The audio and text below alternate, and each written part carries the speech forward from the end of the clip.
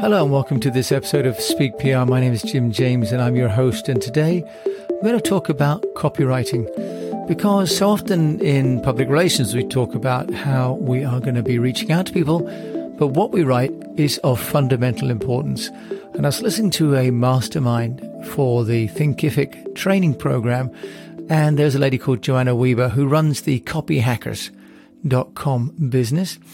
And Copy Hackers is an academy for copywriting and really gave me a formula that I thought was very powerful, and I couldn't wait to share it.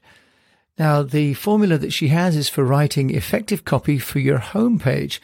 Now, for most of us, and certainly for me, getting enough people to buy what we're offering is a real problem. And we spend a lot of time writing and a lot of time reading, but not necessarily understanding what makes great copy, and especially great sales copy. So I thought I would